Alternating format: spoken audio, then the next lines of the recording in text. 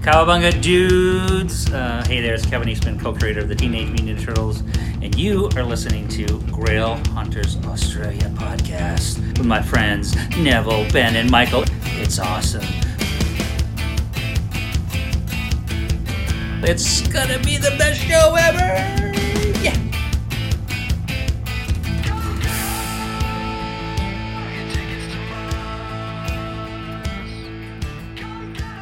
Recording in progress. Got it. Hello, everybody. Got it. Leon. Leon's back. Hello. Hello. Leon.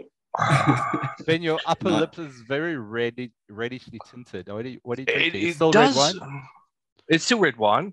Maybe I'm like a flamingo. I'm turning the color of what I eat. Because the thing is, right? Your hair is white gray. Your sides are white gray. Beard's white gray. But your fucking mustache is it's Mad Maxing. It's fucking going till the end. It has a little bit of ginger in it, yes. That's nice. Nice. Well, just like I'm sure Angela loves it. Oh, absolutely. It's my Darrow chic look at the moment. You like it? Yes. I'm slowly draining a pigment, so I'm always amazed when I get a haircut of how luminously white my hair is when they clip it off. It lands on that. Oh, yeah. That on black the canvas. Black, yeah, the black canvas of my haircut smock. I just want to show you all my grey hair, if you can find him. It turns out I'm okay. You should just shave to leave only the ginger, so you get that. It will look quite weird. It would look quite English turn of the century, wouldn't it? Quite very Vincent Price manicured beard. So does the carpet match? Is everything else grey, or is it just around the facial space? I'll tell you a funny story. Shall I tell you a funny story about the carpet? Right. I was staying at my brother's and cousin's place in Oyamashi in Japan, right? And there happened to be a Polaroid camera, right? And I thought, I'm going to moon this as someone takes a photo of me, then I'll put it up on there and my anonymity will be preserved because, after all, who recognizes assholes, right? And my big hairy asshole. But what I failed to think about was my hands spreading my cheeks. And as you can see, I have a very individual pointer finger here, which is half mangled. So I was clearly identifiable to anyone that knew me as the ass bandit in the Polaroid photo. Cover your bases, man. Cover your bases. Such stupidity. Anyway, fun times indeed. Man, I'm so glad we didn't have cameras growing up, because the amount of times we'd be going down the M1 in South Africa doing 150, 160 past cars with somebody's ass out the window. We'll all be in TV. As many opportunities, as much as the absence of photos protected you, they also denied you opportunity, because those things you record with your eyeballs, which you wish you had something that was more indelible than your memory to record. I remember being there and my brother drinking far too quickly on New Year's Eve, passing out in the backyard, vomiting, and then I walk out and there's a pool of vomit around his head. It's raining, and the dog that had been trying up everyone's leg all night is having an unconscious, they draping your brother. A conscious victim to rape for as long as it pleased. It's one of those moments where you had to be there, Yeah. I know. The recounting of things as much as I'm a storyteller, it doesn't do justice to the real. Yeah. One good photo could have done a better job. Yeah, absolutely. Yeah. But welcome back, Leon. Well, thank you. I hope you're smart already for the first episode. No, I didn't prepare for a second. Sorry. You didn't prepare. Oh. We'll just tell you all the things we think you should know. Yes, and I'm just here for emotional support. Is that? I'm looking behind you, and I know most of the people won't be looking at your display cabinet because they will only have audio. But is that a single ATST, like living a lonely existence on the top cupboard of your glass cabinet.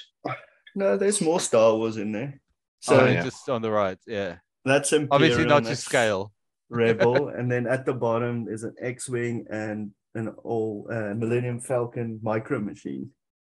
Microbus. I have to tell you, I don't own a Millennium Falcon, but I'm obsessed with them because there was the original Kenner versions, 1, 2, and 3, Star Wars, Empire, and Jedi, right? And then from that, then there was the big 2.5 foot one, you know. What was it? The Legacy, Star Wars Legacy, and now they're still in their box. They go for some coin now, you know what I mean? And they had the little Chewbacca and stuff. I'm insanely jealous of my brother, whose friend bought him the Agostini Millennium Falcon in, like buy a magazine and get a piece every week, right? Well, his mate over in Japan bought 2 of them. And then he gifted one to my brother who put it together. And it's this magnificent thing now, you know? Amazing. And you guys, look, for me, I think a Star Wars original, 78 Star Wars in its box. Happy days. Happy days. No, that one survived my childhood, which is why I'm precious about it, because I can't believe it did. And then when we moved here, I dug it out of a box randomly. I thought it was gone ages ago, and then I found that thing, and it's like you say, it brings back all your memories really from childhood. Such a nostalgic experience. And then I've got a Lego Star Destroyer, which is that big, but I haven't built it yet because it's going to take me about a month. So I haven't taken that on yet, but we just need another pandemic. Hey, look, if we can organise another pandemic for you, we should be. You have all the time in the world that you need. Monkeypox stage 4. Monkeypox stage 4. Yes, that's it. Can't wait. Times like this, I'm glad I got out of being a primate keeper, because, like, tell me if there's a monkeypox going around. What were you doing all day, Ben? You're in the fucking sites if you're a monkey keeper, aren't you? Anyway, I'm often jealous of people that have relics, like genuine relics from the childhood, because I had this situation where my family moved from position A to position B, and we were patiently waiting for all of our shit to arrive with all of our childhood treasures, right? And then my parents broke the news to me that the truck that was carrying all of our shit had run off the road and burst into flames, right? Okay, they just chucked it away. No, everything gone. Honestly, this thing ran off the road. Yep. And I'm thinking, right, and I just accepted this. I accept this as being normal. Like a truck runs off the road and instantaneously bursts into flames, right? And then years later, because my father is a biochemist. I thought you said your butler. Okay, your biochemist. No, my father is a biochemist, and in the shit that he was traveling in the back of his van was some maybe potentially volatile compounds that, if agitated and blended together, would spontaneously combust. So essentially a bomb. A bomb. So my dad's father had unwittingly or wittingly asked someone to transport a potentially explosive cocktail of chemicals in the back of this truck, which, when it ran off the road, and then mixed them all. But so, has anybody ever given any thought to the fact that the mixing might have happened before he ran off the road?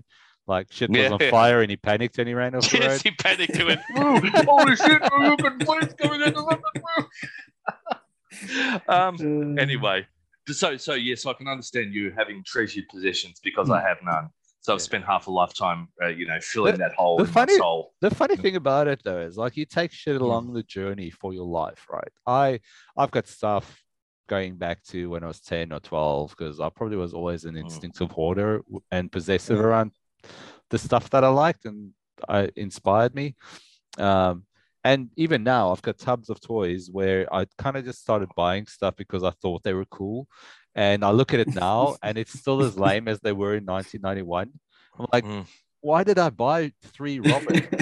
I fucking hate Robin. I just bought it because C&A didn't have any other toys. So they only had the leftovers. I was like, well, I'm going to buy something. I might as well buy fucking Robin from Batman Forever, and here we are. It's right next to me on the ground. So I'm like, you dick. What I regret, right? what I regret is I've got a tub of Star Wars Micro Machines, and half of them are disfigured. Some of them are burnt, and half, I painted on some as a kid.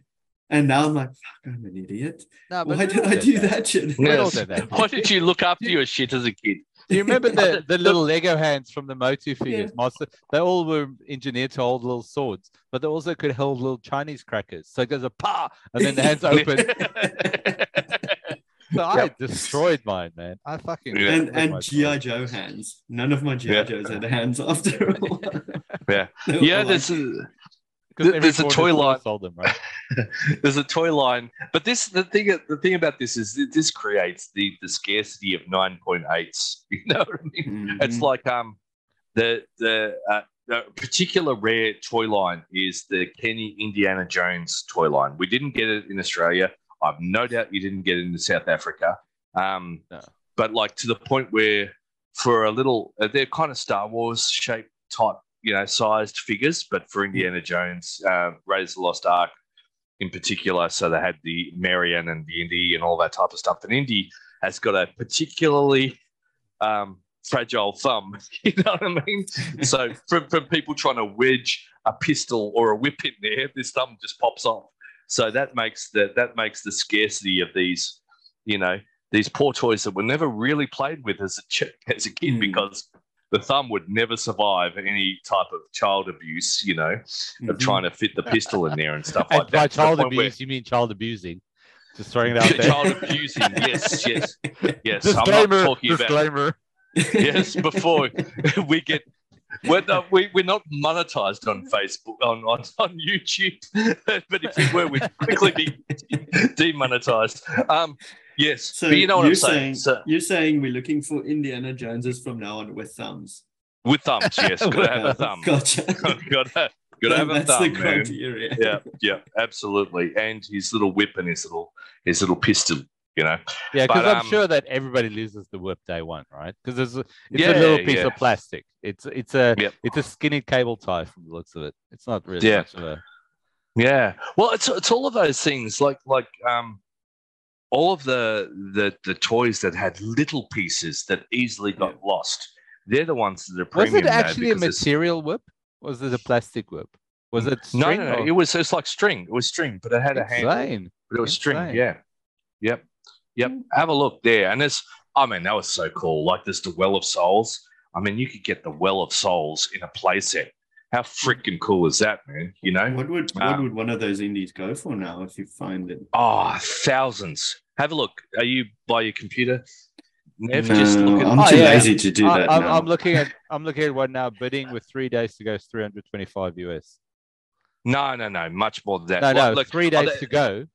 And that's loose. Is that loose? Yeah, it's loose. Look at an MOC indie. MOC. I'm just not going to do that right now. Here for emotional support while you guys Google stuff. You're on this podcast to ask us questions, motherfucker. Yeah. Okay. So you should be asking questions while we talk about Indiana Jones and ignore you. Technically, this is still the intro to the episode because we haven't started talking about comics. Let's talk about comics. Let's go. It all springs from the same well, my friend. It all springs from the same well. Yeah. So, whether you drink Fiji water or Willie's water, same water, my friend. Yeah. I did have a question. Something you actually taught me on the weekend. You mentioned that little code above the one barcode is the series and so the book number in that series. Are there any other tricks to kind of understand where a specific comic fits into a series? Or so there's two things, right? So the barcode is a giveaway for a few things. So the barcode's got the last 5 digits. So the last 5 digits, the first 3 of the last 5 is the issue number. So 001, 002, blah, blah, blah. The second issue is whether it's a variant or a regular cover. So it could go 1, 2, 3, 4, 5, depending on the variant or the regular cover. If it's a regular cover, it's 1. And then the last number there is if it's a first printing, second printing, third printing, and so forth. So if you've got, say, what was the issue that we were looking at? Issue 5 of Darth Vader? I can't remember. So I think if that was 1. That was number 1. Was it 1? Okay. So if it's 1, it'll be like 001. 1 if it's first variant, so regular cover, and another 1 if it's so it should be 00, 111 at the end for that as an example. Yeah, that's it. 00, 111. Now the other thing you would do is on the inside cover, or not inside cover, on the bottom of page 1. It'll usually tell you if it's second series or first series or third series. But the easiest way to do this without opening comics and fucking doing that to 10 comics in the comic shop is you use Google. a website. There's a website called My Comic Shop, right? It's a great website to buy stuff from, but it's also a great website to get quick high-level key indicators of where that issue is at. Because if you search on My Comic Shop for, say, Daredevil, as used an example, they'll bring you Daredevil, and they'll start with the year the series started. So it'll be Daredevil 1, 1963, and the next level down. So it's like a table. The next level down will be Daredevil 1, 1997. The next one will be Daredevil 1, 2003, blah, blah, blah. And when you click on that, it'll give you all the issues in there. So doing that, it's almost like a hierarchy, right? You look at the series, and then when you click on the series that you're after, for instance, that one being Dark Knight, which is 1997, you click on that, and there's like 40 or 50 or 100 issues under there, and that's how you get to know it. If that makes sense. What he's doing. Okay. Yeah. Yeah. So, I didn't know about this, and that's probably something I'll have to now dig into. And I think last time I spoke to you, the Overstreet Price Guide is also a very good. It's a good book for reference guide for price and value of comics, but at the same time they'll do it chronologically. So if you go to Daredevil on page fucking 635, it'll have issue 1 to 380. And then it'll say 1997 issue 1. So they actually plug it in one after each other. And that's a great way to get to know it without actually having to type it or keep record of it or stuff like that. Because I understand, man, even you think it's a noob thing, but even for me, it could be overwhelming when I go to a shop, especially Spider-Man, because Spider-Man's been rebooted. I think it's on its 8th series or 9th series at the moment. So having 8 or 9 series in quick succession, where one's 2013, one's 2015, one's 2019, all of a sudden you fucking lose track. So and then Spider-Gwen, and then it's Miles Morales, and then it's all these different new ones and old ones mixed up, and you don't know can you even follow that chronologically? Are they connected? I don't actually know a thing. Yeah. In that sense. It's the same shit. It's the same shit with MOTU figures. Have you noticed how many variations of MOTU figures there are? Right? Yeah. Oh, fuck, I don't know. I don't know which ones are cool, man. I don't know. Like if you is think it about Revelations? Is it? Yeah, if you think about wave 1 being, let's call it technically 1981 to 88, and then the shitty He-Man in space was 1989 to 1991. Then there was a hiatus till 2000 and something, where they had the 20th anniversary, and then all of a sudden, the 200, similar to the 200, comics, yeah, and similar to comics, all of a sudden they fucking every 2 years they relaunch it. They had like 2020, they had Origins, they have Revelations, and it's tough. It's tough, but it's only tough if you're a completist. Like I'm like, oh, that looks cool, I'll buy it. And I kind of had that mindset with comics. That if I'm not actually reading the series, I'll buy the stuff I like. I'll buy issue 10 to 15 because it's a storyline, and I'll read it. And if I like it, I might buy stuff around it.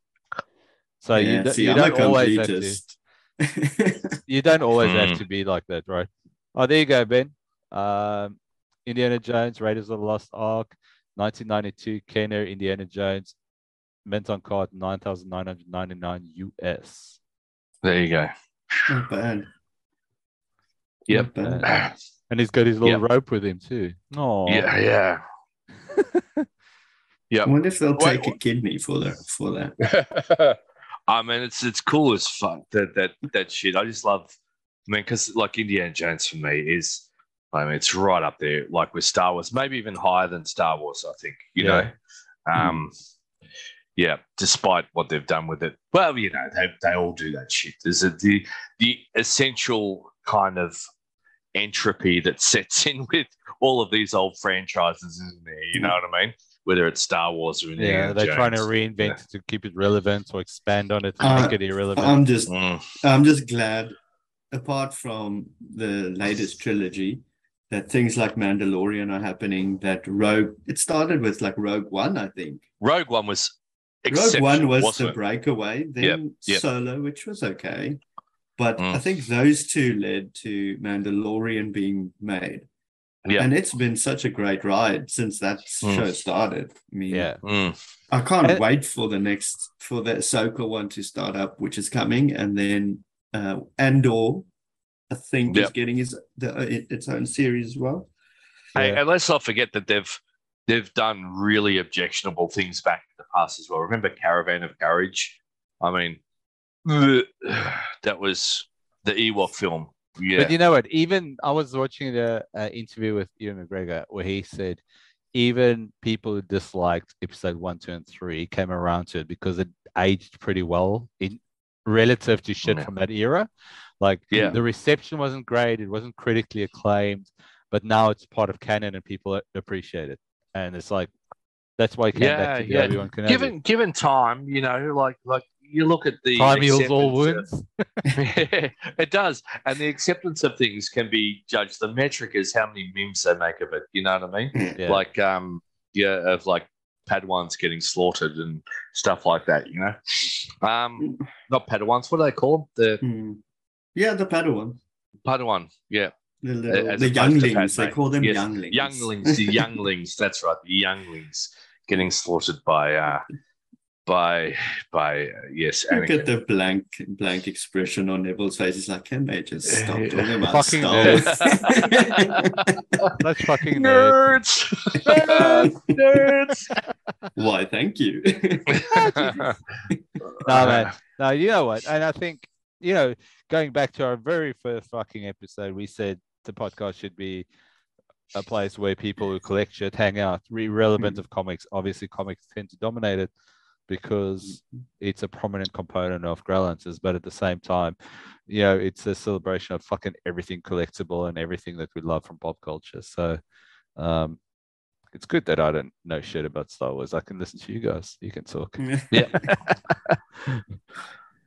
Oh man, we were chatting about this the other day, you know, with my brother and my son about the death of artists and what's happening. I'm going on a complete departure here, but have you seen the stuff? This was a question from Leon. Oh, Leon, are we still allowing him to ask questions? Are we? No, I'm joking. Keep going. No. It's just interesting to see, you know, when we talk about directions, we talk about flows, and we talk about creativity and what people do with creativity and stuff like that.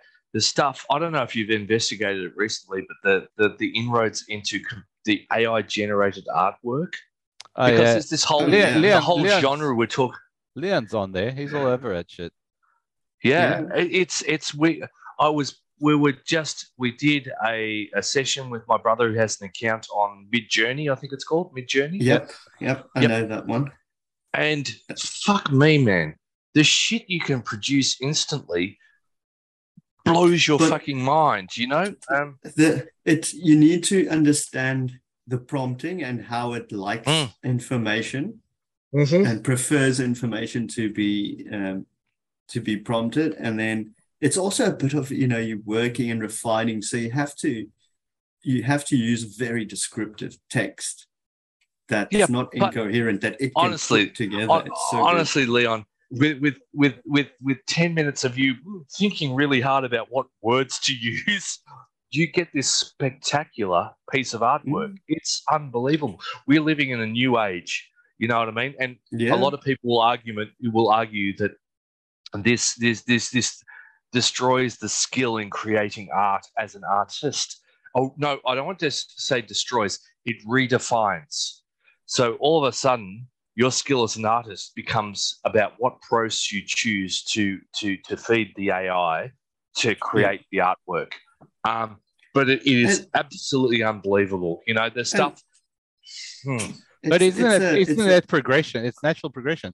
I saw that in comics when people went from digital inks to virtual, like physical inks and pen and paper to digital, and then with coloring to digital and printing to digital. There's always somebody that's going to be out of a job and somebody else getting a job as a result, because somebody's more progressive in understanding. Wow, somebody getting this job is a freaking it's an AI. No, but honestly, it. Like you could say all this thing. It is a progression. It's a natural progression. You can't turn. Yeah. You can't hold back the tide. You can't hold back the tide of human advancement. The thing though is, doesn't it kind of make everyone a sort of artist, even though they can't draw or sketch or paint anything? I think, And is that then really art? No, but I think it is. I think it is. I think it's augmented art because. And where I think it brings back to like the real importance of art is not the creation of it, right? But it's the interpretation of it by the viewer, you know? And because the conception of an idea. Yes. Well, yeah, certainly that. But art has always been about what you take away from it personally as you look at it, because but the creator was maybe 30 years of talent associated with his output. And he could slave over it for a year and a half, whereas now you can type a paragraph into a message and you wait six or 7 seconds and it pops you something out and you pick one from 3 and you're like, oh, this is my art now. Yeah, for sure. I reckon. It's a different line though, right? It would be interesting to go, all right, if I wanted to create a book, how long would it take me using this, this platform? Yeah. But look, I still think this stuff is all born from reinterpreting the works of people. Yeah, right. It's not completely. Yeah. It's not like it's got a billion little images in the background that it's drawing from, right? Yeah. Yeah. And so it is capturing, I guess, a figment or a piece of your imagination if you describe it well enough. But the technology as we know it is in its infancy. Yes, it's mind-blowing, but it's probably like learning to crawl compared to where it's going to be in 10 or 20 years from now. Oh, the steep curve of all this technology. Think where we were 20 years ago, 30 years ago. We were on like IRC chat columns saying, hi, I'm in Australia. Hello, I'm in, Ohio or whatever. And it blows your mind. Like, I'm fucking talking to somebody. Yeah, well, fuck. Shit. So, to the point where now, honestly, my mind was blown, like recently. That's the most recent event of my mind being blown is where you type something in and you go, fucking. Because you do like in the style of, so it's lending heavily from, other artists and stuff like that. I just sent a few of the ones that I made in the Facebook chat as an example as well, but I don't do the in the style of stuff. I like the photorealistic, gory, weird, little bit twisted. Tim Malloy is all over there too, right? I see his Instagram all the time. He posts a lot of them. But it does. It puts that level of creativity in our hands, which is kind of nice. So, fuck you, all you artists who put a lifetime. You know what? Okay, Benji. I'm an artist. Draw a fucking comic with it. Do like 20 panels, and then we talk. Yeah. And tell a story. I was actually thinking I want to try that and see if it can be done. To actually do a story in images generated by that thing. Yeah. That'd be good. That would be a good test to see if you can get some consistency to actually put a story together. Yeah, I think that would be the trick to it. Would be how you get that consistency of a model from one pane to the next, because it's a complete reinterpretation of it doesn't volume of works. Yeah, I can't think that it takes the previous. thing it generated for Leon as let's use that as a baseline and continue from there. It just starts I think maybe you could. It would work if you used it's something that's in the zeitgeist already, like a Thor. If you said Thor then goes into this, because I think it's going to be making an amalgamation of what it understands Thor to be fairly consistently through all of those things, you know? Yeah. Anyway, interesting indeed. Could you report back to us on that project in 1 month's time, please, Leon? No. In a month from now, I want the fucking comic published. And on Grail Hunters. Challenge accepted. Yes. We want with the exclusive Grail Hunters cellulose copy. No, of course. Acetate. Acetate. Sorry, acetate. The acetate. It'll have special masking tape in certain areas to make each copy unique. Yeah. All right, we got like literally 5 minutes left to cover of the many questions. I think we're on a record. Yeah, we've had 2 questions in 2 episodes. Leon's going to be on for fucking 20 episodes here. Go on, Leon, give us one more question. Before we wrap up. Okay, so within the sort of collecting as investment, there's obviously the gold, silver, bronze, and modern. If you want to delve into reading those sort of eras of comics, is there continuity through all of them, or is it the same as today where sort of Spider-Man will have a series, sort of a story in one set for a certain number of years, and then it stops and another story starts in, say, the Silver Age? You know what? I think I can answer that for you pretty easily, because at the moment, and even now, I go to Big City Comics or All Star Comics, and there's 7 Spider-Man comics that come out in 1 month. There's Sensational Spider-Man, there's Peter Parker Spider-Man, there's Friendly Neighborhood Spider-Man, there's Amazing Spider-Man, and they all intersect, but it's in the same universe, but it's not the same thing happening at the same time type of thing, right? Whereas, wind the clock back to the Copper Age, which ended like 88, 89-ish. Everything before that, it was a special event for a character to cross over. It was a big deal. Spider-Man had 1 comic, maybe 2 comics, Peter Parker and Amazing Spider-Man. X-Men had 1 or 2 comics. There wasn't this mass-produced volume where if you like X-Men, there's 10 comics a month for you. It was 1 or 2, and that's it. Daredevil at 1, Batman at 2, Superman at 3. He was popular back then. Teen Titans at 2. And you could easily follow the continuity. So if you read from 1980 to 1990, for instance, you only really need to read that 1 series, and it will likely be issue 210 to 330 or something like that.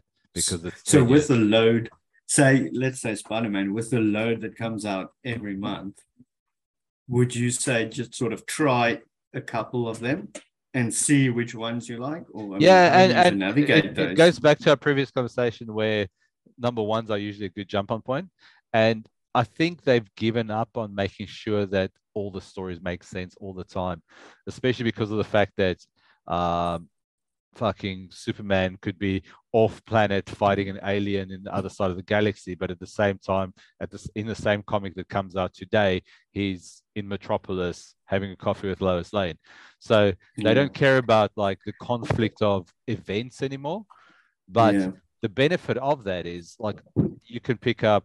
I saw there's a new series out, coincidentally, Spider-Man, called Deadly Neighborhood Spider-Man, which is a darker, more horror-y version of Spider-Man. And sounds interesting. It's a 6-issue miniseries. It starts at number 1, it ends at number 6, and that's all you need to read. You don't need to worry about anything else. And they've got David Mack covers and all that type of stuff. So all the appeal is there for me to be able to, like, I'm very non-committal on this. I just want to have a good time for 6 months, read it, and move on. I don't want to have to know about the past or the future or crossovers or shit like that. Yeah. My thoughts on that are, just to pull it back a bit, right? You've got the classic storylines, and it's interesting with so many variations of a classic character, in this case, Spider-Man, right? Retelling the story in so many different ways and so many different inferences. How does that pay respect to the original intent of the character. You know It what I mean? probably doesn't though. The soul of the character. It probably doesn't Because yeah, but that's what I think. Like because I think that there's a naivety maybe in some of those earlier characters that you can't pull off in, you know. But to a degree, I this. think also shit that happened back then mattered because there was only one Spider-Man comic between issues 1 and 300.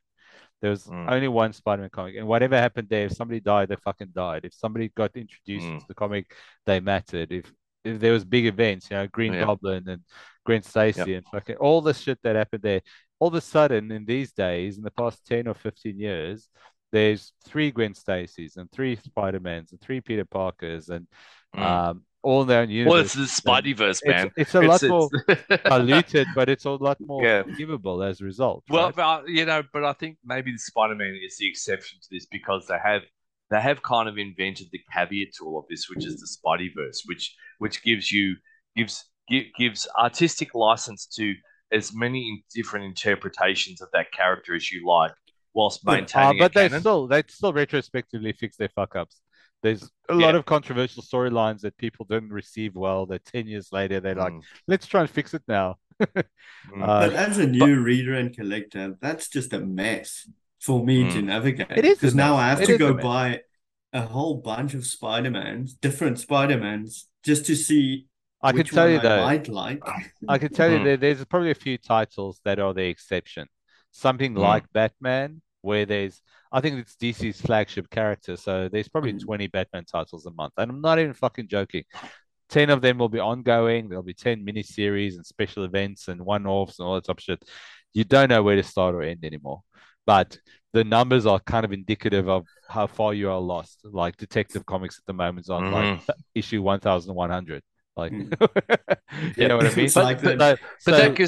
But imagine Batman who got the Spider-Man on the other end of the spectrum. Yeah.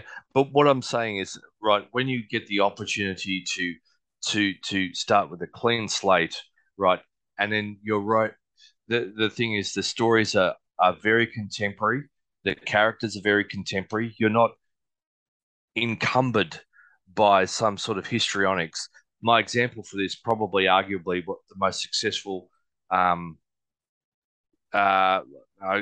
guess the successful series in terms of broad representation would be The Boys. You know, like where it gets translated goes from an indie.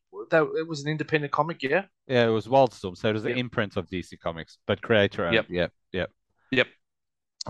Through to the mainstream via like where were they? Were they Amazon Prime? I think it was Amazon Prime. Wasn't it? Yep, that's right. Yep, massive hit. You see, so when you're writing that story, you're not like I said encumbered by any type of history there that you have to respect. But there's also not a corporate editorial person standing over your shoulder saying you can't do that to the character. Yeah, which is something that happens happens to anything from Marvel and DC at the moment. Yeah. They all write with chains on them at the moment, right? Yeah. But you see, don't you think that that's such a handicap in this day and age where we don't? The thing is, right, is that once upon a time they would be Cerberus at the gates of hell, like almost like curating what everyone got to read. But now with so many avenues for people to publish, self-publish or independence or whatever, that's unlocked anymore, and then it becomes purely about what people find interesting. And I think to a degree, if I had to sum it up, I would say it doesn't mean great stories aren't written anymore. They are just less relevant to the character's development. So there's amazing stories written at the moment, but because of the fact that everything's a lot more forgivable and it's got an expiry date and they can reset it at any time and everybody comes back from the dead and blah, blah, blah. Any good story at the moment where you can be like, oh, this fucking blew my mind with Marvel and DC, they could turn it around and bring those characters back and revert back to a previous continuity. And all of a sudden the shit that you love doesn't exist anymore. Whereas stuff like The Boys is fucking amazing because it's got a beginning and an end and it mattered and it was amazing.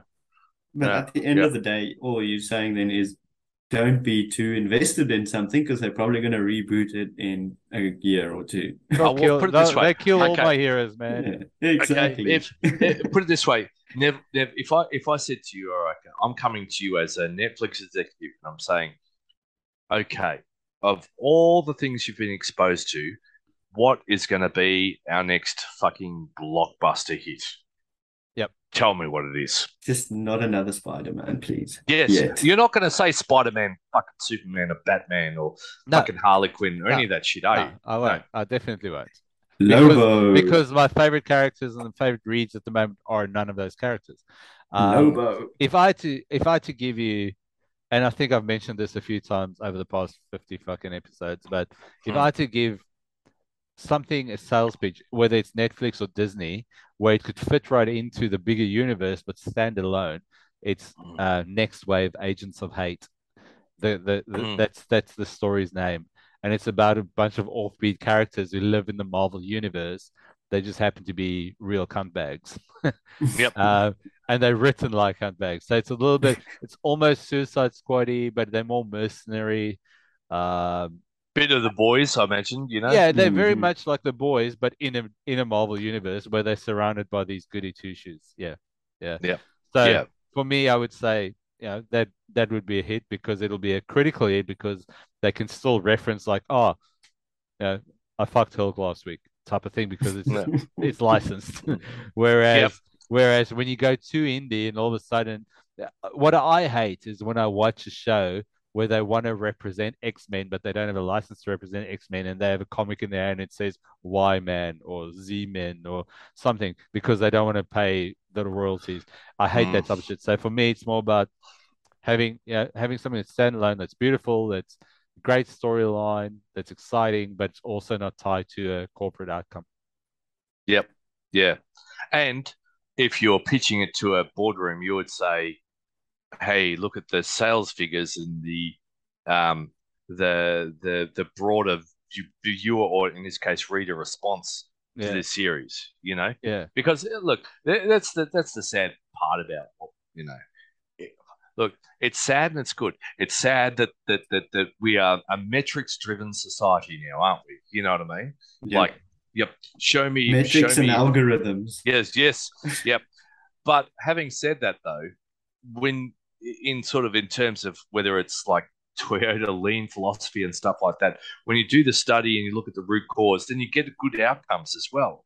And that's what we want. We want to be entertained. We want good shit. So fuck yeah, use the fucking metrics and use the algorithms as long as it curates it to something that fucking works. And you can see clearly people have got onto like this formula quicker than others, because of what's been produced now, I mean, if you look, it started with Deadpool. It opened the doors for the offbeat kind of R-rated comic-based shows, very much so. And then the boys followed in on that really, because all of a sudden they could, and they saw there was a massive appeal for something that's not your classic comic restricted. But same with Sandman, man. Sandman at the moment is probably number one in like 90 countries. And it started off with a kind of creator-owned story at an imprint in DC in the early 90s called Sandman in Vertigo. And Neil Gaiman just said, well, I'm not tied to the DC universe. I can, if I want to be, I can refer to the characters, but I just want to tell my own story. And he did. And, 30 years later, here we are. A lot of it's been reinvented. A lot of it's been reinvented for Netflix, but the core of the story and the themes of it's still the same. You see, my experience with Neil Gaiman has been not through comic books, but through fiction books. Yeah. But he's a master. But most of those books that you read, it probably came after Sandman. You know that. Yeah. Absolutely. Look, there's a chronology there, and there's no. So for me, it's nice to see that diversity. And I say that a lot when people are like, oh, Miss Marvel shit, or oh, this is shit. Oh, I'm like, I don't think Disney wants everybody to watch everything. Disney doesn't care if you think it's shit because you're not their audience. They create stuff for all audiences. That's what they're doing, and I'm not fucking defending them. I just think they're smart in that sense. You fucking shill. You're a fucking shill, Neville Howard. Let me tell you. But- you're waiting for him to, you're looking for this. You're looking for them to syndicate Grail Hunters, aren't you? And you're fucking... Grail Hunters season 1 coming to Amazon. They do. Marvel does need to pay attention to numbers because look what happened to DC. Yep. Oh, They Marvel pretty much will probably ruined buy at the DC. Yeah. The way it's going. I won't be surprised if we sit here in 2025, which is 3 years from now, and they'll own DC, and they won't incorporate into the Marvel universe, but they will deconstruct it and fucking make it a better. Okay, let's talk about DC just very briefly because Sandman is DC, and probably represents their greatest success. So is that an indication to them? Hey, in movies, the new Batman, the new Joker, they were good, right?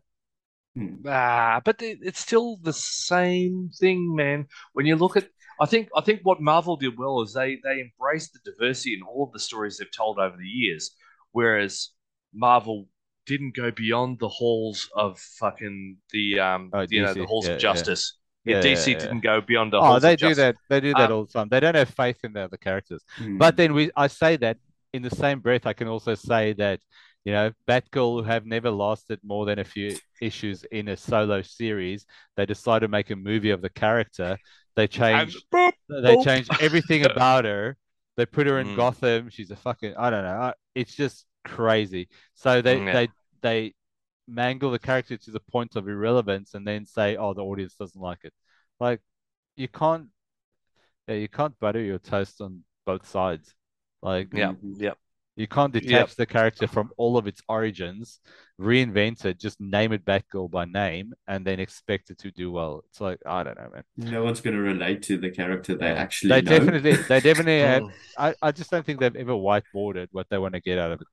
And I think. Do you think DC execs are like, fuck me, man? What do we fucking have to do? Because like the Ezra Miller disaster, you know what I mean? When you look at fucking that on top of Batgirl. I mean, what about Amber Heard being in Aquaman movie? But the thing is, right? I think DC is an island on its own under Warner Brother and Discovery. And Warner Brothers and Discovery don't know comics, they don't understand it, they don't get it. It's almost like watching Woodstock 99, where they were signing Korn, Limp Bizkit, and Rage and the organizers not expecting violence. The organizers like, I don't know these bands. I'm like, dude, you're signing these bands. And he's like, I just want the money. This is exactly what fucking Warner Brothers are doing. And within that, DC is currently at that stage where things are burning everywhere and blowing up. And they're standing in front of the podium saying, everything's going well. We're tracking well. It's going to be a good day today. But you think propane blast. But okay, so of DC, you think of the characters in DC that are tucked away in their back closet, that are fertile ground for making awesome stories out of, bringing it to the people. They just seem to be so reliant on, like I said, it really strays beyond the Hall of Justice. Like, think of all the other stuff that they've published. If they just looked a little bit further afield, in the same way that Marvel did, diversify, in a comic, and it's not forced diversification. Like Marvel's kind of been doing it on the go, with great characters and great storylines. I mean, they've got like 3 Ghost Riders at any point in time, depending on whether you like cars or fucking motorbikes or whether you, it's just, there's so much to draw from. Where DC's always been Bat Family, Uber Alles, which is just put more Batman like that image and add more Batman. Always more Batman. I think given if this universe had long enough, everyone would have a crack at being Batman. It would be you, Leon, as Batman. That'd be an epic one. I won't be emo. Would you be, what type of Batman would you be? No, certainly not emo Batman. One that stabs people. I will actually go for the kill. Yeah, absolutely. I think I would be a Batman that not only turns to testosterone, to technology, but loads and loads of testosterone because it's available to him. You know what I mean? Let's just just become the most muscular Batman you can. And then crush people's heads like a fucking coconut. So you'd be Bane in a Batman costume. That's Yes, yeah, absolutely, absolutely. Neville would be biker, punk, rocker, Batman. Yep. Yeah. So I think, like, there's no golden ticket to success really, but the constraints of what the corporates impose on the creators who are trying to write good stories is just becoming it gets to the point where the stories are predictable and irrelevant, especially in DC. I think the heart of it. I haven't been excited about DC stuff unless it's something that's non-canonical. You know what I mean? Yeah, absolutely. But I think it comes down to the heart of the philosophy of it is who is the boss of this creative process? Is it you that are feeding stuff to the masses, or are you listening to the masses and you're producing stuff that you think they'll like? Facebook sending them all the info they need. I don't think they've listened for a few years. Yeah, that's what I'm thinking. I think that's the difference. The key difference between the two companies is one is exploring what their fans want, and the other is still trying to dictate what their fans should have. Yeah, this is what you're supposed to be liking. Yes, and exactly right. People are exactly smarter right. than that. People are smarter. I can't understand why it's not working. We're telling them what they should like, and they. But then also, there are incredible movies translated from comics that didn't find an audience. If I think about Judge Dredd, right, it was one of my 30 favorite Days movies. of Night. Some of my favorite comic movies, and they kind of struggled because they just came out at the wrong time and they didn't probably hit the platforms. And like Judge Dredd came out before Netflix, and I think they made like 100 million in America. So they're like, no, we're never making a Judge Dredd again. But you watch that movie, it's fucking incredible. Which one though? Is we talking Keith Urban version? Or Keith Urban. Stallone? Keith Urban. Yeah, that was cool. Sylvester Stallone. Yeah, Sylvester I just threw up in my mouth a little. All right. I'm gonna wrap this up. I've got to go give my dog medication. One question. Okay, so what I took from it is get to know people in comics so that they can tell you what you probably want to read. And on that note, Neville, apart from Sandman, what is the next comic that I should start reading that you think will be a good series to collect for me? It depends on what you like. Do you like I know you like sci-fi fantasy stuff. I've known you for 13 years. You should know that. Yeah, but you're not a cape superhero type guy, right? Well, I like Superman. No, I'm not. I'm just saying. They just don't portray him well. But I want to give you something what's that one you're always banging on again? What's that? The Ministry of something? Department of Truth. But I think Department of Truth. I think that's too complicated for Leon. Sorry, Leon. To people listening, I'm getting a lot of fingers. I hear about the Department of Truth being banged on about a lot. Like the Department of Truth is incredible. It is incredible. It's my favorite. And would it translate to TV or film? Absolutely. I think given a good budget, it's probably a cross between X-Files, Exorcist, and Supernatural. So given the current trend of things, look, and I say this because if I think Neville's enjoying it, then I think that people are smart enough now. They're proving to me to be smart enough now to pick up on the type of thing that a clever guy like Neville will find awesome, right? And they'll make something out of it. So if I were you, I would buy every copy of the first print of Department of Truth that you could right now. That's from me, the complete noob. No.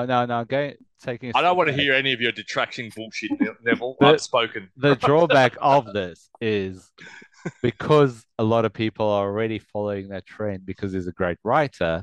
It was a pretty popular series to start with when number one came out. So I won't say there's millions, but they are freely available. Number one would be like maybe $50 or $100. The variants could be 200 type of thing. And Bitcoin was 1 cent each at some stage as well, Neville. Yeah. So, but Leon knows I like the twisted horror genre, and so Department of Truth for me is one of my best reads of the month every month. And I think that would translate absolutely into an amazing show because it tackles so many aspects of cultural mythology in the modern world, which is really good. Yep. But that's the thing is that these things are great reads, and for the same reason they'll be great series as well. And if they're a great series, then they'll be catapulted to. Yeah. It's There's probably like a matter of bust, time. yeah. It's probably a matter of time before there's some big announcement and we see trailers coming and shit like that because of the fact that it's such a good show, good series. And then well other people produced. won't know it's actually from a comic. Yeah. And another one that I love at the moment, which is we could also translate into a good TV show, is called Silver Coin, which is kind of an anthology that follows a coin around, and the coin's cursed. So it's kind of the coin through the ages, like from the 10th century to the modern world, where people get the coin and they become obsessed with success or something, and it feeds them, but it makes them evil. So it's very somewhere between Lord of the Rings and American Gods. Remember American Gods with the leprechaun? Yeah. It's it another is Neil a little bit Gaiman, like by the that. way. Very good Neil Gaiman. Yeah. I loved American Gods. I think my mate Neil Waters borrowed it from me 10 years ago and still got it. Yeah. Gotta find it did stray a little, like the novel, awesome, but the series did tend to stray a bit in the last thing. Because they don't. The trouble with all of these places, they don't know when, like, not another brushstroke, as the Simpsons would say. You know what I mean? It's like, give yourself an ending, and that's it. It can go away, and that's fine. It's a perfectly packaged piece of entertainment. So definitely not Lord of the Rings, because there's a 40 three seasons of Daredevil as a package. Great. Yeah. Breaking Bad back in the day. Great. Yep. It was written with that ending in mind, and they just filled in the pieces. Even I think of the things that left me wanting more, even as a kid. Like for me, it was Faulty Towers. Remember Faulty Towers? Yeah, 6 episodes, 2 seasons. Brilliant. The young ones, you know what I mean? Brilliant. They no more. You get no more. That's what you get. Yeah. Ricky Gervais' Office. The Office from the Ricky Gervais. Yep. Detectorists. Yes. It's all British, right? Detectorists is fucking amazing. Anyway. Yep. And it's that just being reserved. Just pull it back a bit. You know what I mean? And that's the key to success. But the trouble with everything in business now is that let's just more add is better. More is better, and it just ruins it. Yeah. Anyway, my fear of that is, as beautiful as it is for us to watch The Boys live and how amazing the show is and everything, if they follow the trend of the comics, it's got a beginning and an end, and it'll fade into obscurity and irrelevance in 5 or 6 years because people will forget about it, and the comics prices will be fucking dipping, and I'll be selling like a motherfucker. Before that happens. Whereas we've been bagging Marvel and DC a little bit for the past 40 minutes, and you know what? First appearance of Green Goblin, first appearance of Spider-Man, they'll all still be relevant because depending on which version or irrelevant of which version you like, the character's going to remain relevant in pop culture for a very long time. Yeah. It's I feel like Jerry Springer with a closing statement. No, friends. Yeah. All right. Well, once again, great talking to you guys. It's been awesome. Yeah. I think we should probably good wrap to it be up back now, on the wagon or off the wagon. It's good to be back. Yeah. Fuck you, COVID. We're here. I'll be Thanks for joining, the third Leon. wheel tonight. Yeah. Thanks for Leon. joining, Leon. Thank you for having me. You contributed more than Mike in 8 episodes, so you're fine. I was That's not hard to do. Your ignorance on these things would supplant my ignorance on these things, but unfortunately, it's not like Benji giving you advice. Yes. How far I've come. Awesome. Great chat, guys. Have a good night. All right. Cheers. Talk again next time. Bye.